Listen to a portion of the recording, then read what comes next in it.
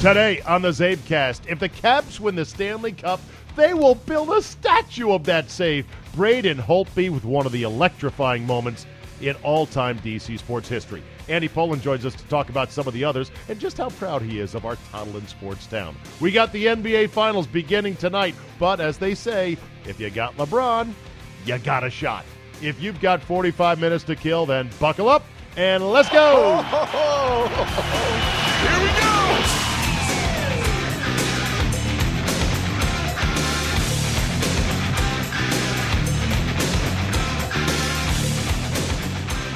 To go. Fleury at the edge of the crease, and now at the hash marks as it's dealt back in and sent across. Oh, and it didn't go! It was stuck with a wide open net.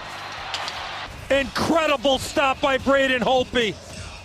It's an adventure right there. Now watch this. The puck goes across. Tuck has a wide open net, and the paddle of the stick. Holtby. In Washington, they'll be calling this the save. Indeed we will. The iconic call of one Doc Emrick and the crew of NBC Sports Network. Wow, wow, wow. Happy Thursday, May 30th, 2018. Thank you for joining me. I am still on a high from last night. I didn't sleep a whole lot. I would lie and say I was up until 4 a.m. I was not up until 4 a.m., but I was up until at least 1 o'clock. I knew after that game was over, I had that adrenaline rush, that post-big game sports win adrenaline rush, which honestly we haven't had a lot of that here in D.C. over the last X number of years. But I had that rush, and I said, well, there's no point in trying to smash my head into the pillow because I'm not going to fall asleep anytime in the next hour. So let's just stay up and soak in the moment.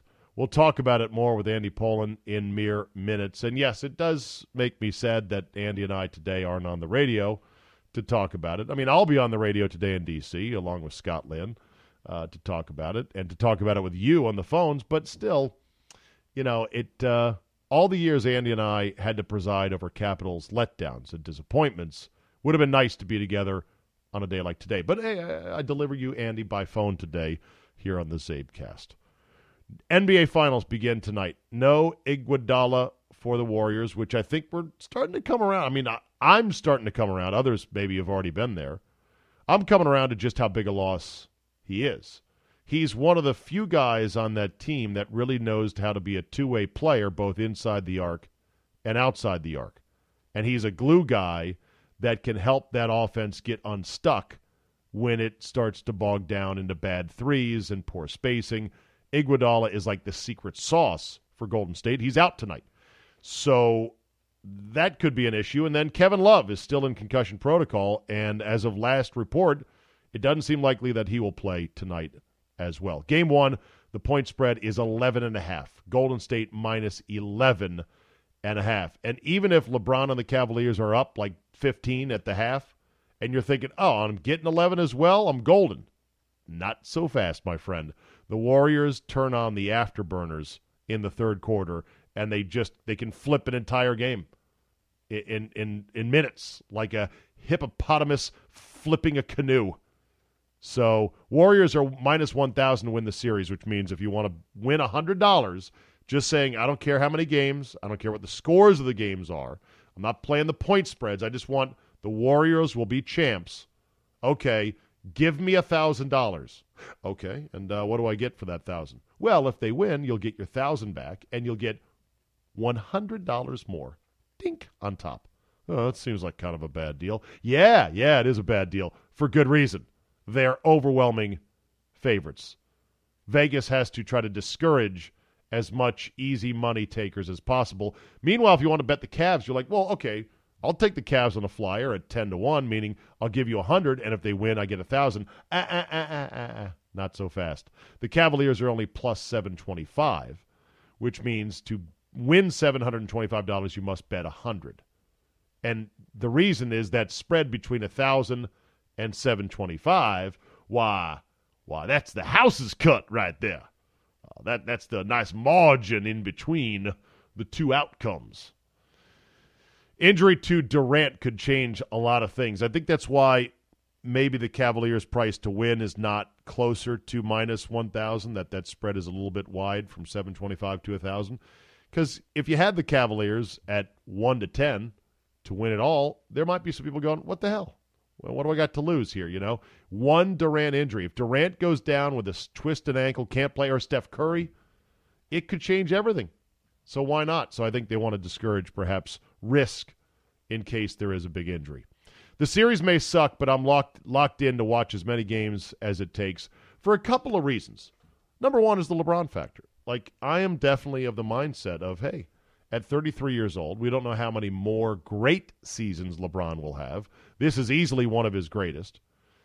And I want to watch him. I want to watch greatness at its peak. And LeBron is certainly there. Even if I'm not as nostalgically infatuated with him like I was Michael Jordan, I still want to watch greatness. So that's number one. Number two is the you never know factor. The third reason to watch the finals is it's still high-level basketball and still high-level athletes. Number four reason, if you need a fourth reason, would be that weird shit happens all the time. Fights, scuffles, stare-downs, you name it, nut punches from Draymond Green. So there's that to watch for. And the most compelling reason, if you needed a reason to watch the NBA Finals, is it's the end of the sports roller coaster. This is the time of year where the weather is finally warm. You're wearing T-shirts and shorts all over the place, and you're basically just, okay, the roller coaster is coming into the station. NHL Finals are wrapping up. Stanley Cup, or the NBA Finals are wrapping up. It's like tradition. It's soothing. I like it, even if it looks like a crap series that could be a sweep or 5 games. Quickly before we get to Andy, the Brian Colangelo thing is deepening and not getting better. Colangelo has told selected reporters, I believe a reporter for Yahoo Sports, that he believes he's being set up and that he hopes to get to the bottom of this shortly. Well, good luck on that. Last guy I remember saying the bitch set me up was Mayor Marion Barry on a drug sting that was caught on camera. Bitch set me up. It's possible that, you know, and this is an interesting bit of semantics of if a reporter for The Ringer, which they did, you know, withheld certain information, called the Sixers and said, so what about these burner accounts? And they only admit to one that is an anonymous account, not so much a burner account. And then they find 4 others that are suspiciously linked and behaved and went dark at the same time, then is that setting up Colangelo? Or is it just good journalism? I mean, if you're a writer that covers the NBA and you have a tip that Brian Colangelo, GM of the Sixers, has multiple burner accounts which he has used to trash the shit out of his own players and other GMs, what are you supposed to do? Call him and say, hey, I think this is you, and I'm not going to report on it, but I want you to know you should probably clean this up and stop doing it, okay? No, that's not what journalism's supposed to be. This is some great modern-day, rare to see internet digital journalism going on by The Ringer, and so I don't consider that, quote, setting him up. Now, somebody else might have set him up, but the latest twist is that NBA Twitter, which, boy, they are super nerdy, super passionate about the league, and super savvy when it comes to technology and especially social media, they are all over this. This is the greatest game ever. Find the links, decipher the code, see what hidden meanings are in certain fake screen names that might have belonged to Brian Colangelo. They're doing password reset requests that pop up windows that show the final 2 numbers of somebody's cell phone as authentication. And they have traced that to Brian Colangelo's wife because of the last 2 numbers of her phone number, which someone else got on a separate document. She has a different name than Colangelo. She worked for some hospital, I believe, and somebody got a press release that had her name. And for more information, call her at blah, blah, blah. That's her number. It's getting good. And you know what? It's probably, in fact, it has to be fatal. Michael McCann, who is the best sports legal writer out there, period, amen, end of story, SI.com, lays it all out, chapter and verse, including NBA rules, stipulations, guidelines, code of conduct, et cetera, et cetera, et cetera. But the bigger point is this, writes McCann.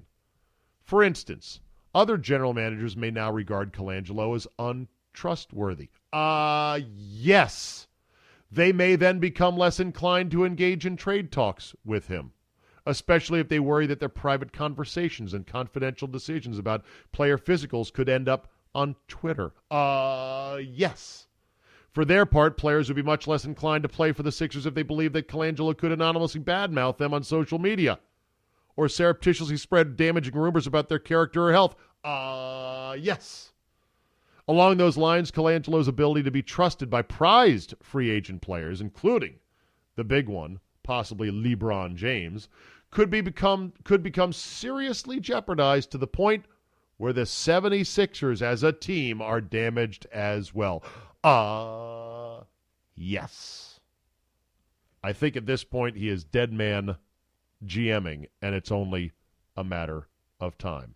Whether he's been set up or not, whether it's his wife involved or not, it just shows you a lack of discipline and really a lack of smarts that Brian Colangelo had, in which if you're the Sixers, you got to say, hey, you've done a pretty good job, but there are a lot of other guys like you, a lot of other GMs, a lot of other guys that can, read analytics, that have been league executives. We can get somebody else tomorrow, and we don't need this headache. Even if this looks like it's dying down, what's next? What's next? What's the next shoe? What's the next skeleton to come flying out of the closet with you? I'm sorry, Brian, but we're going to have to move on. All right, it is Andy Pollin time. Well, how about last night, Andy Pollin? Wow. As good as it gets. As good as it gets. I know that most people don't get the actual... You hear that newspaper anymore? Yeah, I did. I was like, wait a minute. Is there static on this line? How's that possible? We're on a hard line right now. On the front page of the Washington Post sports section on Thursday, as we do this, there is a still shot of the save. Holtby the save. Making the save. I mean, it looks like it's actually the stick stopping the rolling puck, not the paddle from this angle. And what's the difference between the stick and the paddle in your terms? Well, the paddle would be the thicker part, the bottom part of the stick. Well, there's the shaft, and then there's the paddle of the goalie stick. Yeah, I would say more so the shaft than the paddle, the way it looks in this photo. And you see Tuck through his motion, like he's already swung the stick. Right. And Holtby reaching out, and it is just spectacular. I mean, there's no other way to put it. It is. And all the pictures online that came out last night, I said on Twitter, I'm like, set as desktop background and break off knob. Like, literally never change that. It's the most beautiful picture in DC sports history in a long, long time. So where were you when they made the save? And just describe the scene in the Pollin household, because I know Mrs. P is a ardent DC sports fan with every team. Was she going nuts? Yeah, but she was downstairs. I was already up in the bed. In the new house, I have now television that I can watch from the bed. How nice is that? Well, by the way, let's welcome Andy Pollin to a luxury that most of us have had forever, basically, being able to watch TV in bed. Yeah.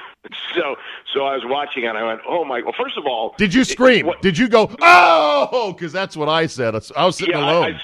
I did that, but what's going to be forgotten? And look, there's no way that this should be minimized what he did.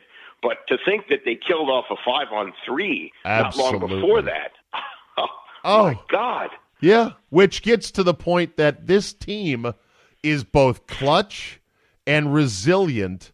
And they're doing things the opposite of what they've always done. Every opportunity to fold, trailing 1-0, getting bullshit calls, go against them. 5-on-3 late. These are all the moments in which past Capitals teams would have said, oh well, guess it's not our year, and folded up like a cheap Coleman tent.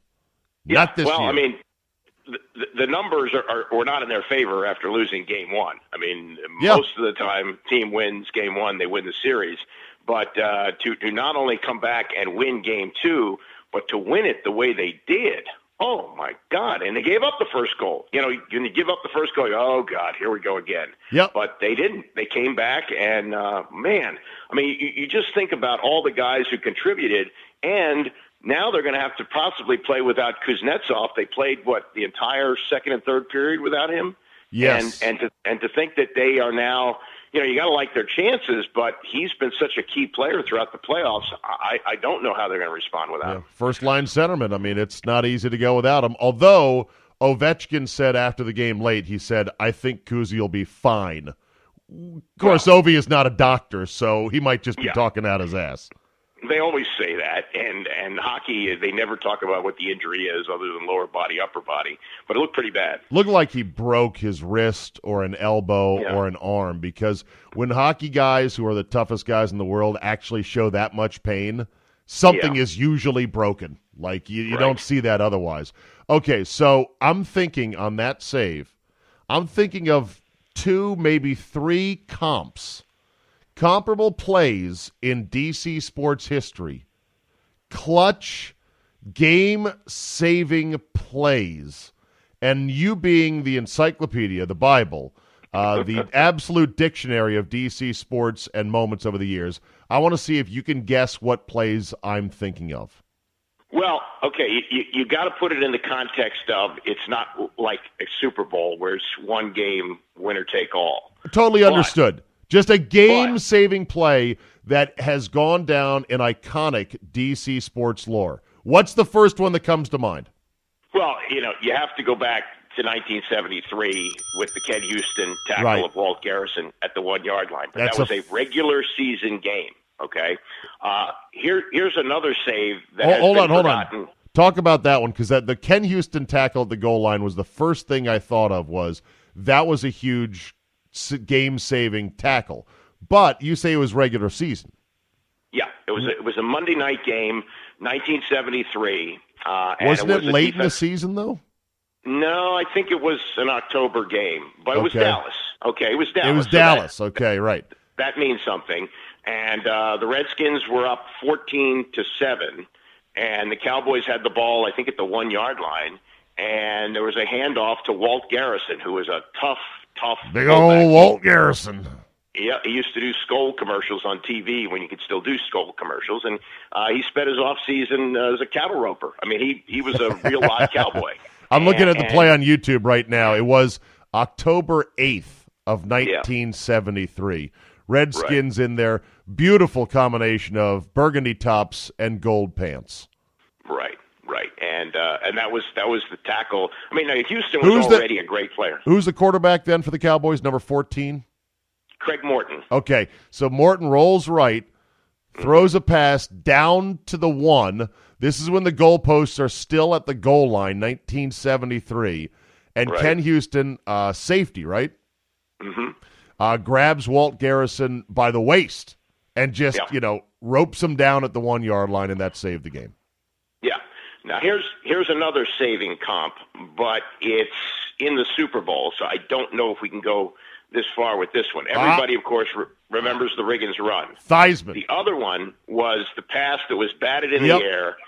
Kim Bocamper was about to pick it off, and Joe Theismann knocked it out of his hands. That was a great, great play, and if you look at the anatomy of the game and how it all played out, that may have been almost as big a play as the Riggins touchdown run. Yeah, that's exactly the other play I was thinking of, and you're right. I think that would have totally swung the game. It would have been a devastating play for a touchdown off a turnover for the Dolphins. There's a third one that came to my mind after this, and it was a high-stakes moment in which Joe Jackson Gibbs was on his knees on the sidelines. Andy? Yeah. Yes, that was the NFC Championship game against the Minnesota Vikings, which actually wasn't supposed to take place at RFK Stadium. Minnesota had upset San Francisco the week before, and Joe Montana was actually benched in that game for Steve Young, who didn't pull it out. So the Vikings had the ball with a chance to tie. Excuse me, at the 1-yard line, there was a pass to Darren Nelson, and Darrell Green knocked it out of his hands, and the Redskins were able to run out the clock and go on to beat Denver in the Super Bowl. But that was a great play. Those in terms of saving plays. Now, how about this? What is this in terms of plays of the century in DC sports? Where do you think this ranks? Well, it's certainly right up there. And as far as other saving plays, if anyone has a suggestion that Andy and I have missed, I'd love to hear from you. Email me, zabe@yahoo.com.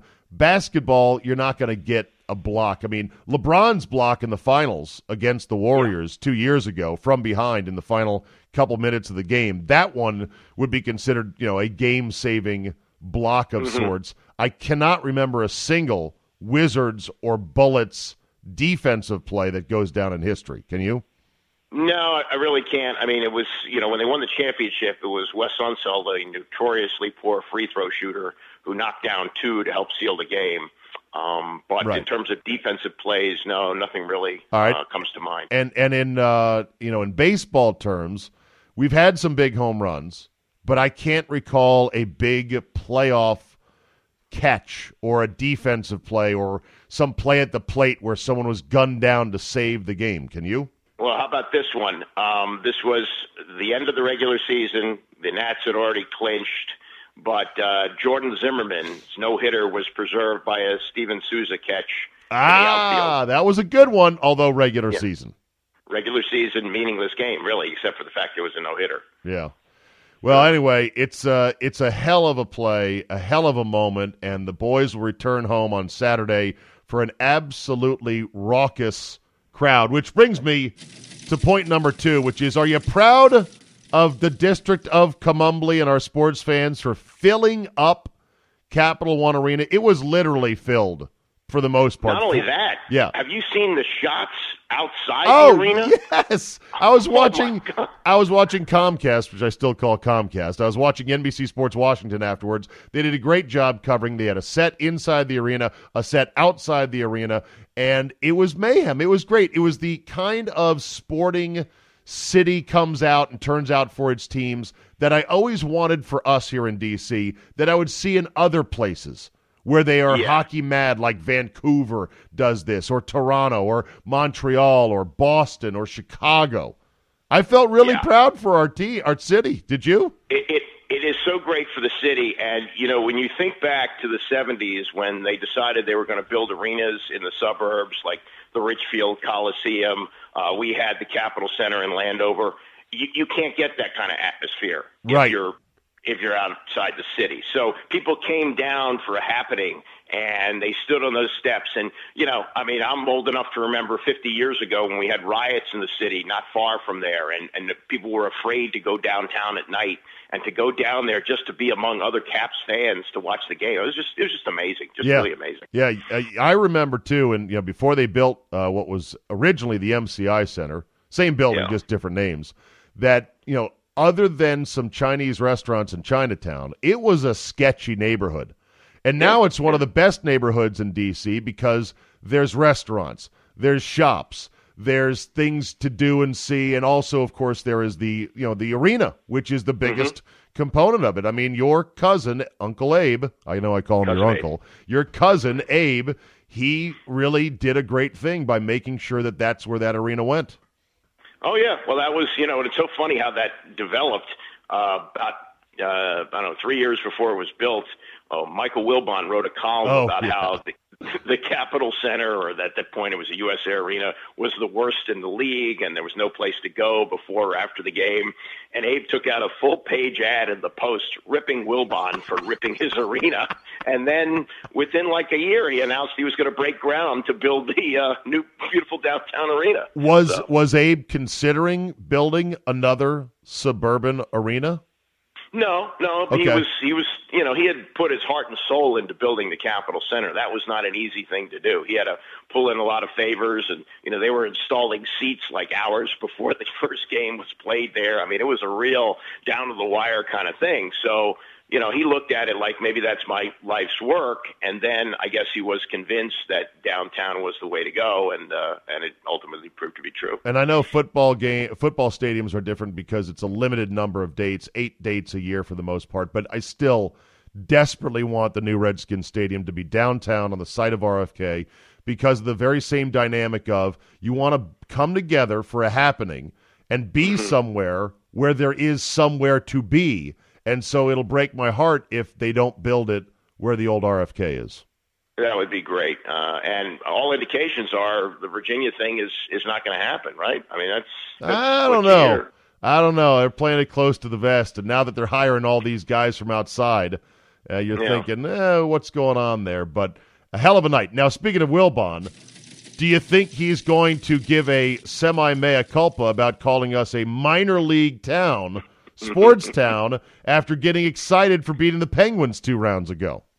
Well, I think he's probably gonna give you, win something, like win the Stanley Cup and then get back to me. So he's going to double down then. He's going to dig in and double down. He's not going to say, hey, you know what, hands up. I might have been a little bit wrong on that one. Well, other than the fact that he has one of his multiple residences here because his wife is from the city and they do PTI in Washington, though he seems to be on the road a good chunk of the time. And in Arizona a lot, which I don't blame him. I wish I was in Arizona. But he's in Arizona. He has an apartment in Chicago. So he's not really invested in this area anymore. He doesn't really do anything locally. He hasn't written for the Post in, 10 years, 8 years, something like that. Yeah, he can kind of take those pot shots as just really a part-time area resident. Yeah. Oh, well. One more thing on the Stanley Cup playoffs. Doc Emrick, go. Give me your thoughts. Well, I mean, the only hockey I watch, hockey to me is sort of like the Triple Crown in horse racing. I watch the 3 races. I don't watch any other horse races all year. I watch 0 regular season hockey, maybe a period here and there. And that's okay. That's okay. There's nothing wrong with that. But you understand broadcasting. You understand announcers. Tell me your thoughts on the great Doc Emrick. Well, he just has a rhythm with his voice that you don't even have to hear the words. You just hear the inflections going up and down. And unlike some people who we won't mention in town, who are always at the highest level all the time. On 11 from the word go. Yeah, that there's no place to go up. Right. So he's got the instrument working so he can hit the high notes and the low notes. And, you don't hear every word that he says because he does talk a lot more than most announcers, right? I mean, it's almost like a radio broadcast. Well, somebody on Twitter said, man, that's a lot of names. He gets them all in a row, like both teams flowing. Someone asked me on Twitter, are you impressed by that? And I said, nothing Doc Emrick does amazes me. The guy is like watching Picasso paint. He's absolutely brilliant. And like you said, it's important that he lets his inflection ebb and flow so that when there is a big moment, like there was with the save where you hear him exclaim, oh my, got it. Then it's a punctuated moment. It's not lost amongst a bunch of screaming. Yeah, exactly. And he was asked, I don't know if it was this Olympics or the last Olympics, but to do the gold medal game, or no, I'm sorry, he did do the gold medal game. They asked Al Michaels to come back and do the gold medal game, and he said, are you kidding me? He said, Al Michaels said that? Yeah, he said you would replace Doc Emrick. You're out of your mind. He's the best to have ever done it. I did not know that. You know what? Yeah. Good for Al Michaels. I thought Al would have said, "Oh yeah, move over. I'm in here." Yeah, right. Exactly. A lot of announcers do. Well, okay, Al Michaels, had only done one other hockey game before he did the '80 Olympics. Really? Yeah. And it made his career. It did. It really did. Yeah. NBA Finals, Andy. Your thoughts, your interest level as it begins tonight. Cavaliers-Warriors, round 4. I'm happy that we're having this rematch. Even though it's reading in the paper, the actual newspaper today. That static is actually Andy's physical newspaper at his new address. They were able to change your delivery. This must have been a huge moment in the Post's delivery department. Oh, my God. I think our last customer ever has moved. Make sure we've got his new address. Not only that, Zabe, I did a shift with Tom Libero on Memorial Day, JFK, that started at 6 o'clock in the morning. So I left my house at 10 after 4. There was an actual newspaper on my doorstep. Wow. Impressive. Yep. Okay. So from the newspaper regarding the NBA Finals. This is what Jeff Van Gundy told reporters during a conference call. This is the biggest difference I can remember between two teams heading into the finals in my time in the NBA. I can't think of a bigger gap from a team perspective, and says it would be a huge upset if the Cavaliers win one game. Now, this is a guy, I know he's a little off sometimes, but he is an employee of the network and will be broadcasting this series. he's on a conference call to basically sell it, right? I mean, that's why ABC wanted him to do this conference call, and he's telling you this is a completely lopsided matchup here. No chance that Cleveland wins, maybe not even wins a game. I don't know. I kind of like the fact that we're seeing LeBron in this position, and if he manages to win a couple of games, I think it only increases his legend. Yeah, and that's by the way, that's part of why I love Van Gundy. Van Gundy is an honest broker and is not going to tap dance for the man. You compare that to somebody else on ESPN who said yesterday he believes the Cavaliers and Warriors is the greatest rivalry ever in all sports. Guess who said that? Yeah. Does his name rhyme with Ike Meanberg? Exactly.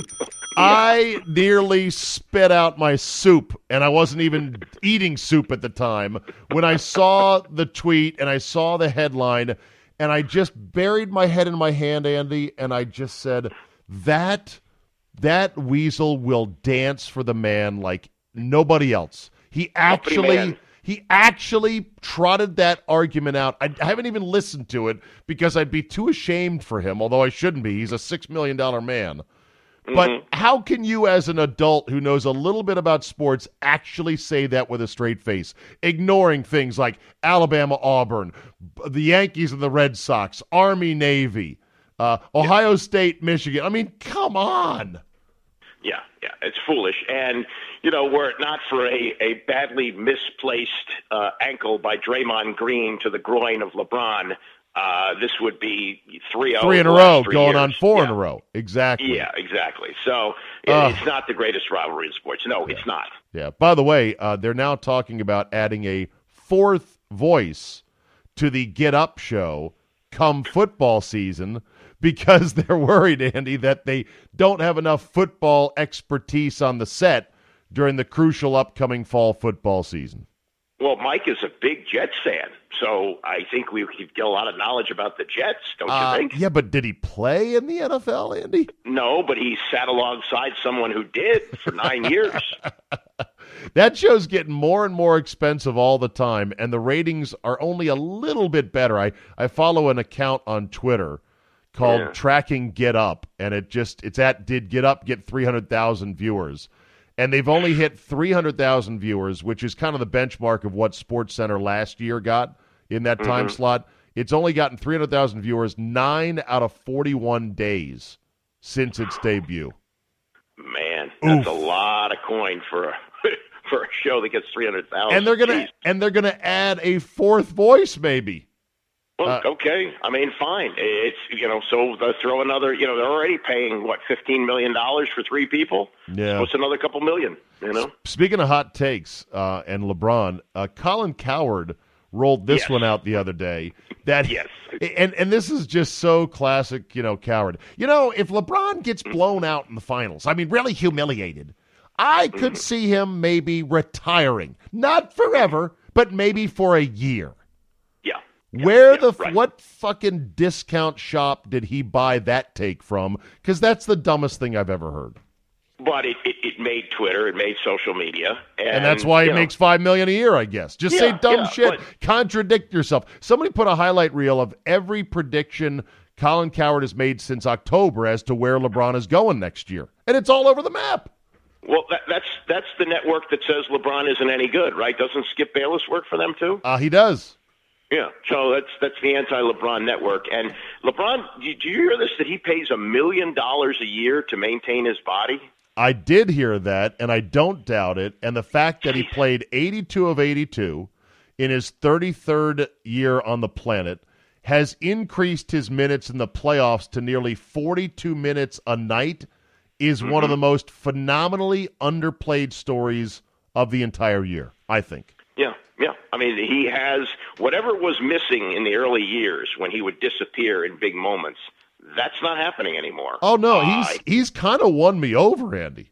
And that's a tough win over because he has been so douche-tastic at times in just how he is sometimes that it's hard for me to be like in LeBron's corner. But now he's so clutch. He's so good. He doesn't have bad nights. I'm like, this guy is fucking great. Yeah. Now, that said, he got some help that was really underplayed.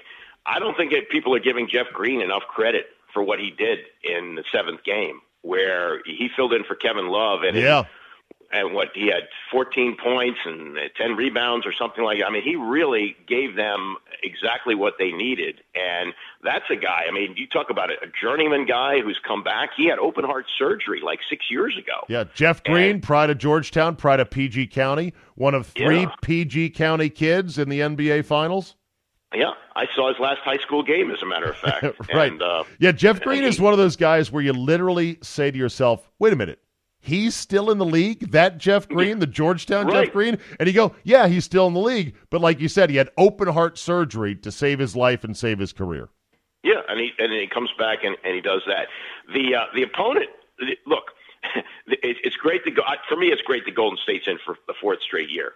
But the Houston Rockets, oh, my God. Now, this is what gets Lavero going. The game stinks. It's all 3-pointers. When they miss 27 in a row. 27 in a row. And they were open, too. Yeah. You talk about one of the great choke jobs in the history of sports. Oh, my God. That was unbelievable. I bet Tommy was out of his mind on Monday talking about that with you on the radio. And what's that? The game was Monday night. So okay. But the previous game, they had also the Celtics doing that. Yeah, the Celtics also missed a ton of threes.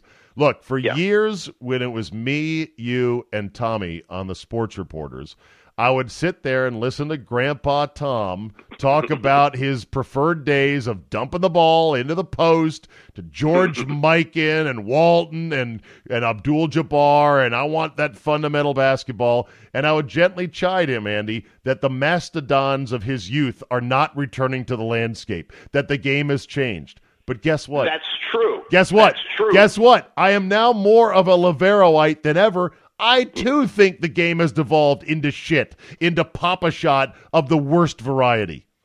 Yeah, I mean, how can you have a team that shoots 63% from 2 and then miss 27 consecutive threes and not tell Harden to drive the lane, not tell them to try to put the ball inside? Why did I know the game plan is to continue to shoot threes, but at some point you got to say, okay, we're going to make a change here. And the great coaches do that. That's coaching. When something's not working, you go to plan B. The fact that they had no plan B, oh my God. I think if you told James Harden he can't shoot threes, he'd retire. He would retire. Forget LeBron retiring. Harden would be like, no threes, I'll retire. Reminds me of when Antoine Walker said at the All-Star break to a Japanese reporter who asked him, why do you shoot so many threes? Because there are no 4s. That's what the league has become. Maybe it's time for a 4-point shot. Would you move the line out to maybe discourage such rampant 3-point shooting? You know what I would do, and the league is too successful now to do this, but you would do it in a period of time where the ratings are really down, and it was try a year without the 3.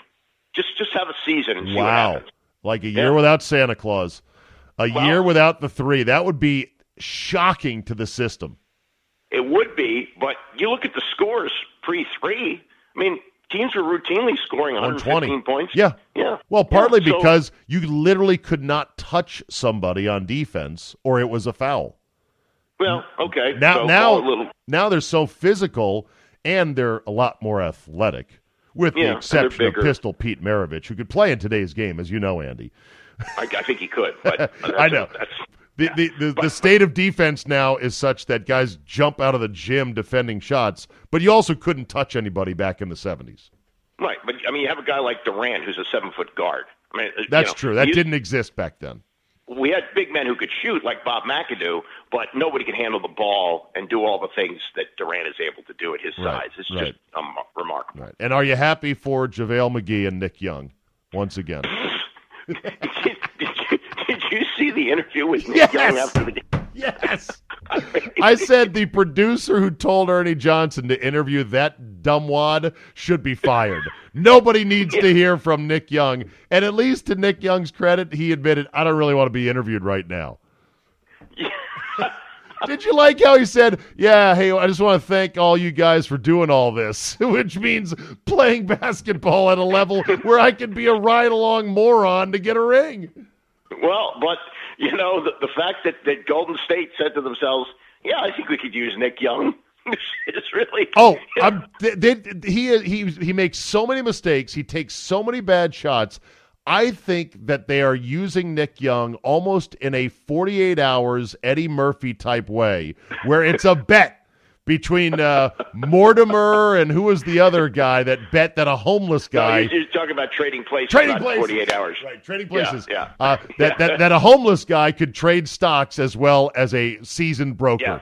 With Dan Aykroyd, yeah. So who would be the Aykroyd to Nick Young? I don't know, but I think Steve Kerr and their GM said, you know what? Let's do this as a goof. Let's keep Nick Young on the roster, and let's give him some minutes, and let's still win the NBA title. I hadn't thought of that, but that's a great comp. Absent a better explanation, there is no other thing I can think of. Basically, when it's all said and done. I guess so.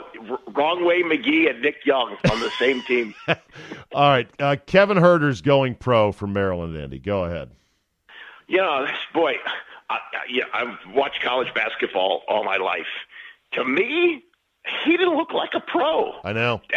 And when he entered the draft and the ability to take his name out, I thought, okay, test the water, see what's out there, see what he has to do for another year, like Bruno Fernandez did.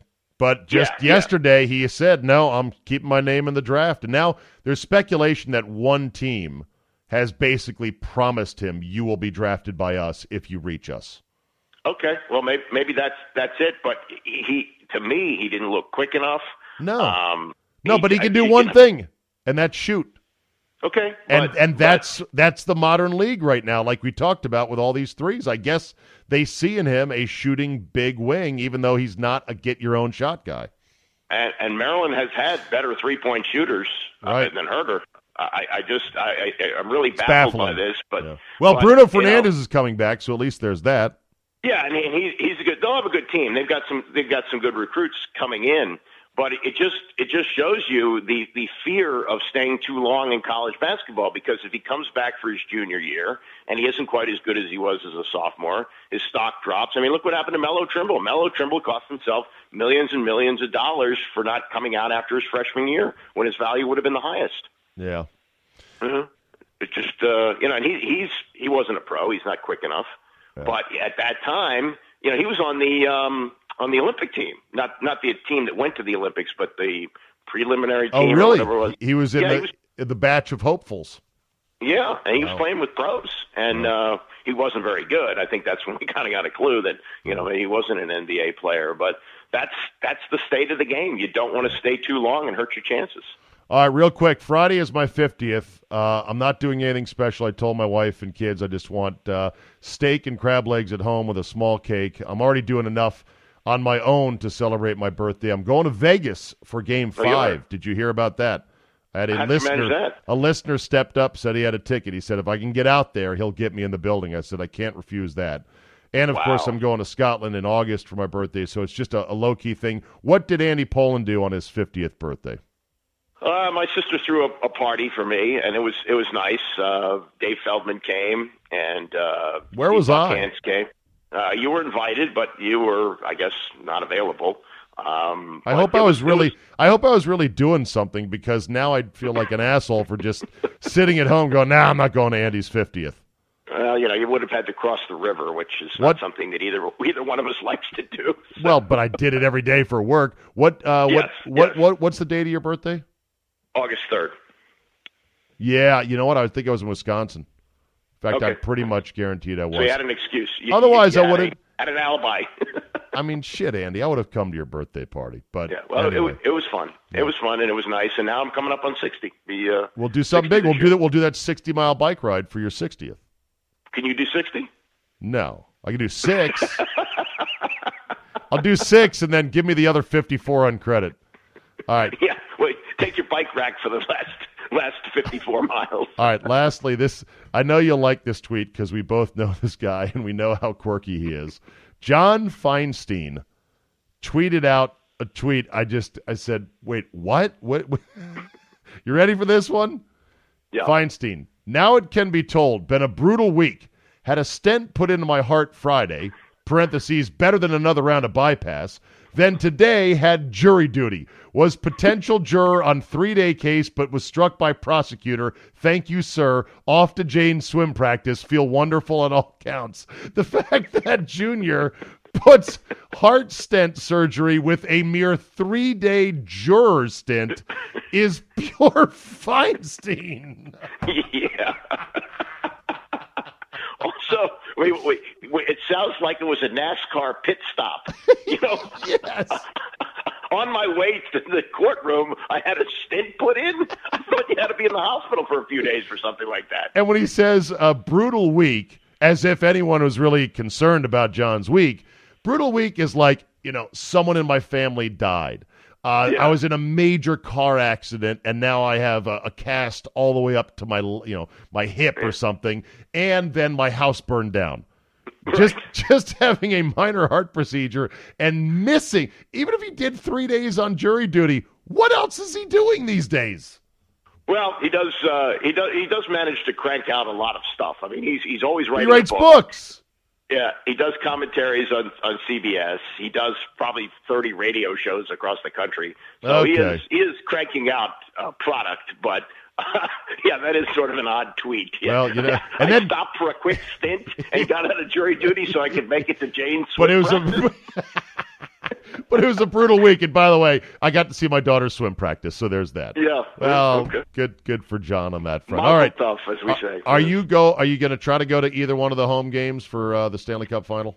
No, Okay. no. I mean, the station has all the credentials for the stars, like Grant Paulson and people like that. So Did you want to get a credential to go? Yeah, as if I could media? get one, Okay. I would go. But I also, you got to remember this: the last time they were in the Stanley Cup Finals, HD hadn't been invented yet. I know, and HD is so good because you get 1 million replays from 1 million angles. That shows exactly what the puck did. It nicked off this guy. It hit a skate here. Ooh, look at that. You don't get that in the building even. You get like 1 or 2 replays in the building, but that's it. Yeah. Look, the ratings, the television rating, a lot of it has to do with the Caps, but a 16 is like tickling a Redskin regular season game. Yeah, That's Redskin games remarkable. locally are 20s, and I can't wait to see what last night's was, probably an 18+. And then the home games will be very good as well. So it'll be fun times in D.C. to be sure. All right, Andy, do you want to plug anything right now? Andy's D.C. podcast can be had on iTunes, even though you're not putting out as many episodes lately. Right. There's a lot of back episodes of D.C. sports legends that you definitely need to go back and listen to this summer.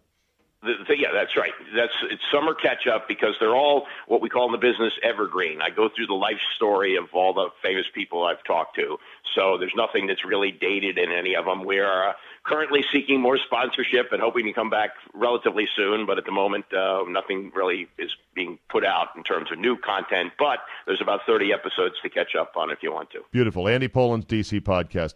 Andy, thank you. Great night last night in DC sports history. Hopefully more great nights to come. We'll talk soon. Thanks, Ed. We'll end with this today. I'm sure by now you have seen the photo and heard about the visit of Kim Kardashian visiting the White House and meeting with the president himself, Donald J. Trump, in the Oval Office. There's a photograph of Donald Trump sitting at the Oval Office desk. Ms. Kardashian is standing next to him. He is smiling. She is somewhat serious. And you look at the photo and just say to yourself, what if I was coming out of a coma from, say, 2012? Let's say right after Obama got reelected. The country is pretty normal. They've given a vote of confidence to the man in charge that, the last 4 years weren't great, but we're down for another 4.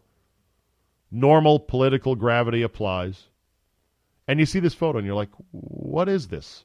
Is this a new show? Is this Keeping Up with the Kardashians meets The Apprentice? And what is that really accurate-looking fake set of the Oval Office? What? He's the president?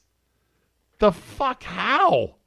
And then you say, and Kim Kardashian was given a visit, an actual, to talk what? Prison reform. The New York Post has the best headline, as they always do. Tabloid headline writers are the best. It says under a banner, the other big-ass summit. Get it? You know, not just the Korean summit, the other big-ass summit. Kim Jong-un visits the White House to pitch prison reform, and the monster 76-point type bold headline is simply, Trump meets the rump. Classic. Of course, Kanye buttering up to the prez had to have had something to do with this kind of access, don't you think? Of course. Now, is it good policy to be taking advice from a vapid, bootylicious, C-level celebrity? I don't know what level she is. She may be A-level. I don't know. She has no discernible talent, Kim Kardashian. She doesn't sing, doesn't dance, doesn't act. I guess she has a talent for making money. That's a talent. I'll give her that. She's not talentless. But anyway, is it good policy to actually take any of her advice? Well, it depends on who prepared the advice for her and how she was briefed. She could have just been the buxom conduit to get it in front of the president. Either way, it doesn't matter because for Trump, it's a win. It is a win. To be seen as worthy of being having a serious meeting by even a B-list celebrity like Kim Kardashian is a win for the president because it helps normalize him and it helps make inroads to other parts of the popular culture. We are now in an age in which we have a celebrity president, and I think for the rest of my lifetime, we will have a string of, if not pure celebrity presidents, quasi-celebrity presidents. The days, I think, of electing sleepy senators or governors that are career politicians to the highest office in the land, I think those are over. No matter what party is in power, I think those days are over. And do I think it's good for the country? You'd be surprised to know that I don't think it's necessarily any worse, per se. You know, a lot of these governors and a lot of these politicians that rise up to be president, they're not cut from this perfect sheet of steel and fiber and moral certitude that makes them great leaders. They're just fucking politicians. So depending on the celebrity, you know, could actually be a good thing. Ronald Reagan was a celebrity president. I kind of forgot that. Okay, so anyway, it's a win for the president, just like it's a win when Trump allegedly told Jerry Jones on a phone call, and this came out in the testimony, the depositions that the owners had to give in the Kaepernick collusion case. Apparently the president told Jerry, this is a win for me. He's like, this is a very strong issue. You can't win this one. Trump saw an easy issue on which he knew at least 50+% of the country agreed with him regarding you should stand for the anthem respectfully no matter what. And he saw that issue, he picked it up, and he started bashing away on the NFL. It's a win for him. He claimed the high ground, and you can't beat the high ground. And no matter if you hate Trump, you have to analyze the transaction as that was a win for him. It continues to be a win for him, and the NFL continues to lose on that front. If only the league would have hired a CEO/commissioner with a salary that was attractive and had deep experience in other areas of business or crisis management. Oh, wait, what? Oh, they do pay a lot of money for a CEO commissioner. Well, then why couldn't he handle it? Oh, that's right, because he does have no experience in business or crisis management beyond the NFL. Good job, Roger. You're killing it. Bottom line is, the Chinese have a saying, may you live in interesting times. Hold on a second. Let me accent. May you live in interesting times. Don't ask me what it means. It means what it means. Just think about it. May you live in interesting times. Does that mean good times? Bad times? Just let it soak in. Because I think we are in those times. That will be a wrap for today. You know the drill. Tell 2 friends and hit up that Reddit thread about how great this thing is. Leave a positive review and rating. Download, subscribe to all the major podcast outlets, iTunes, Google Play, Spotify, Overcast, and more. And always remember, this is as young as you and I will ever be, so it's time to start acting like it. Thanks for listening, and we will see you next time.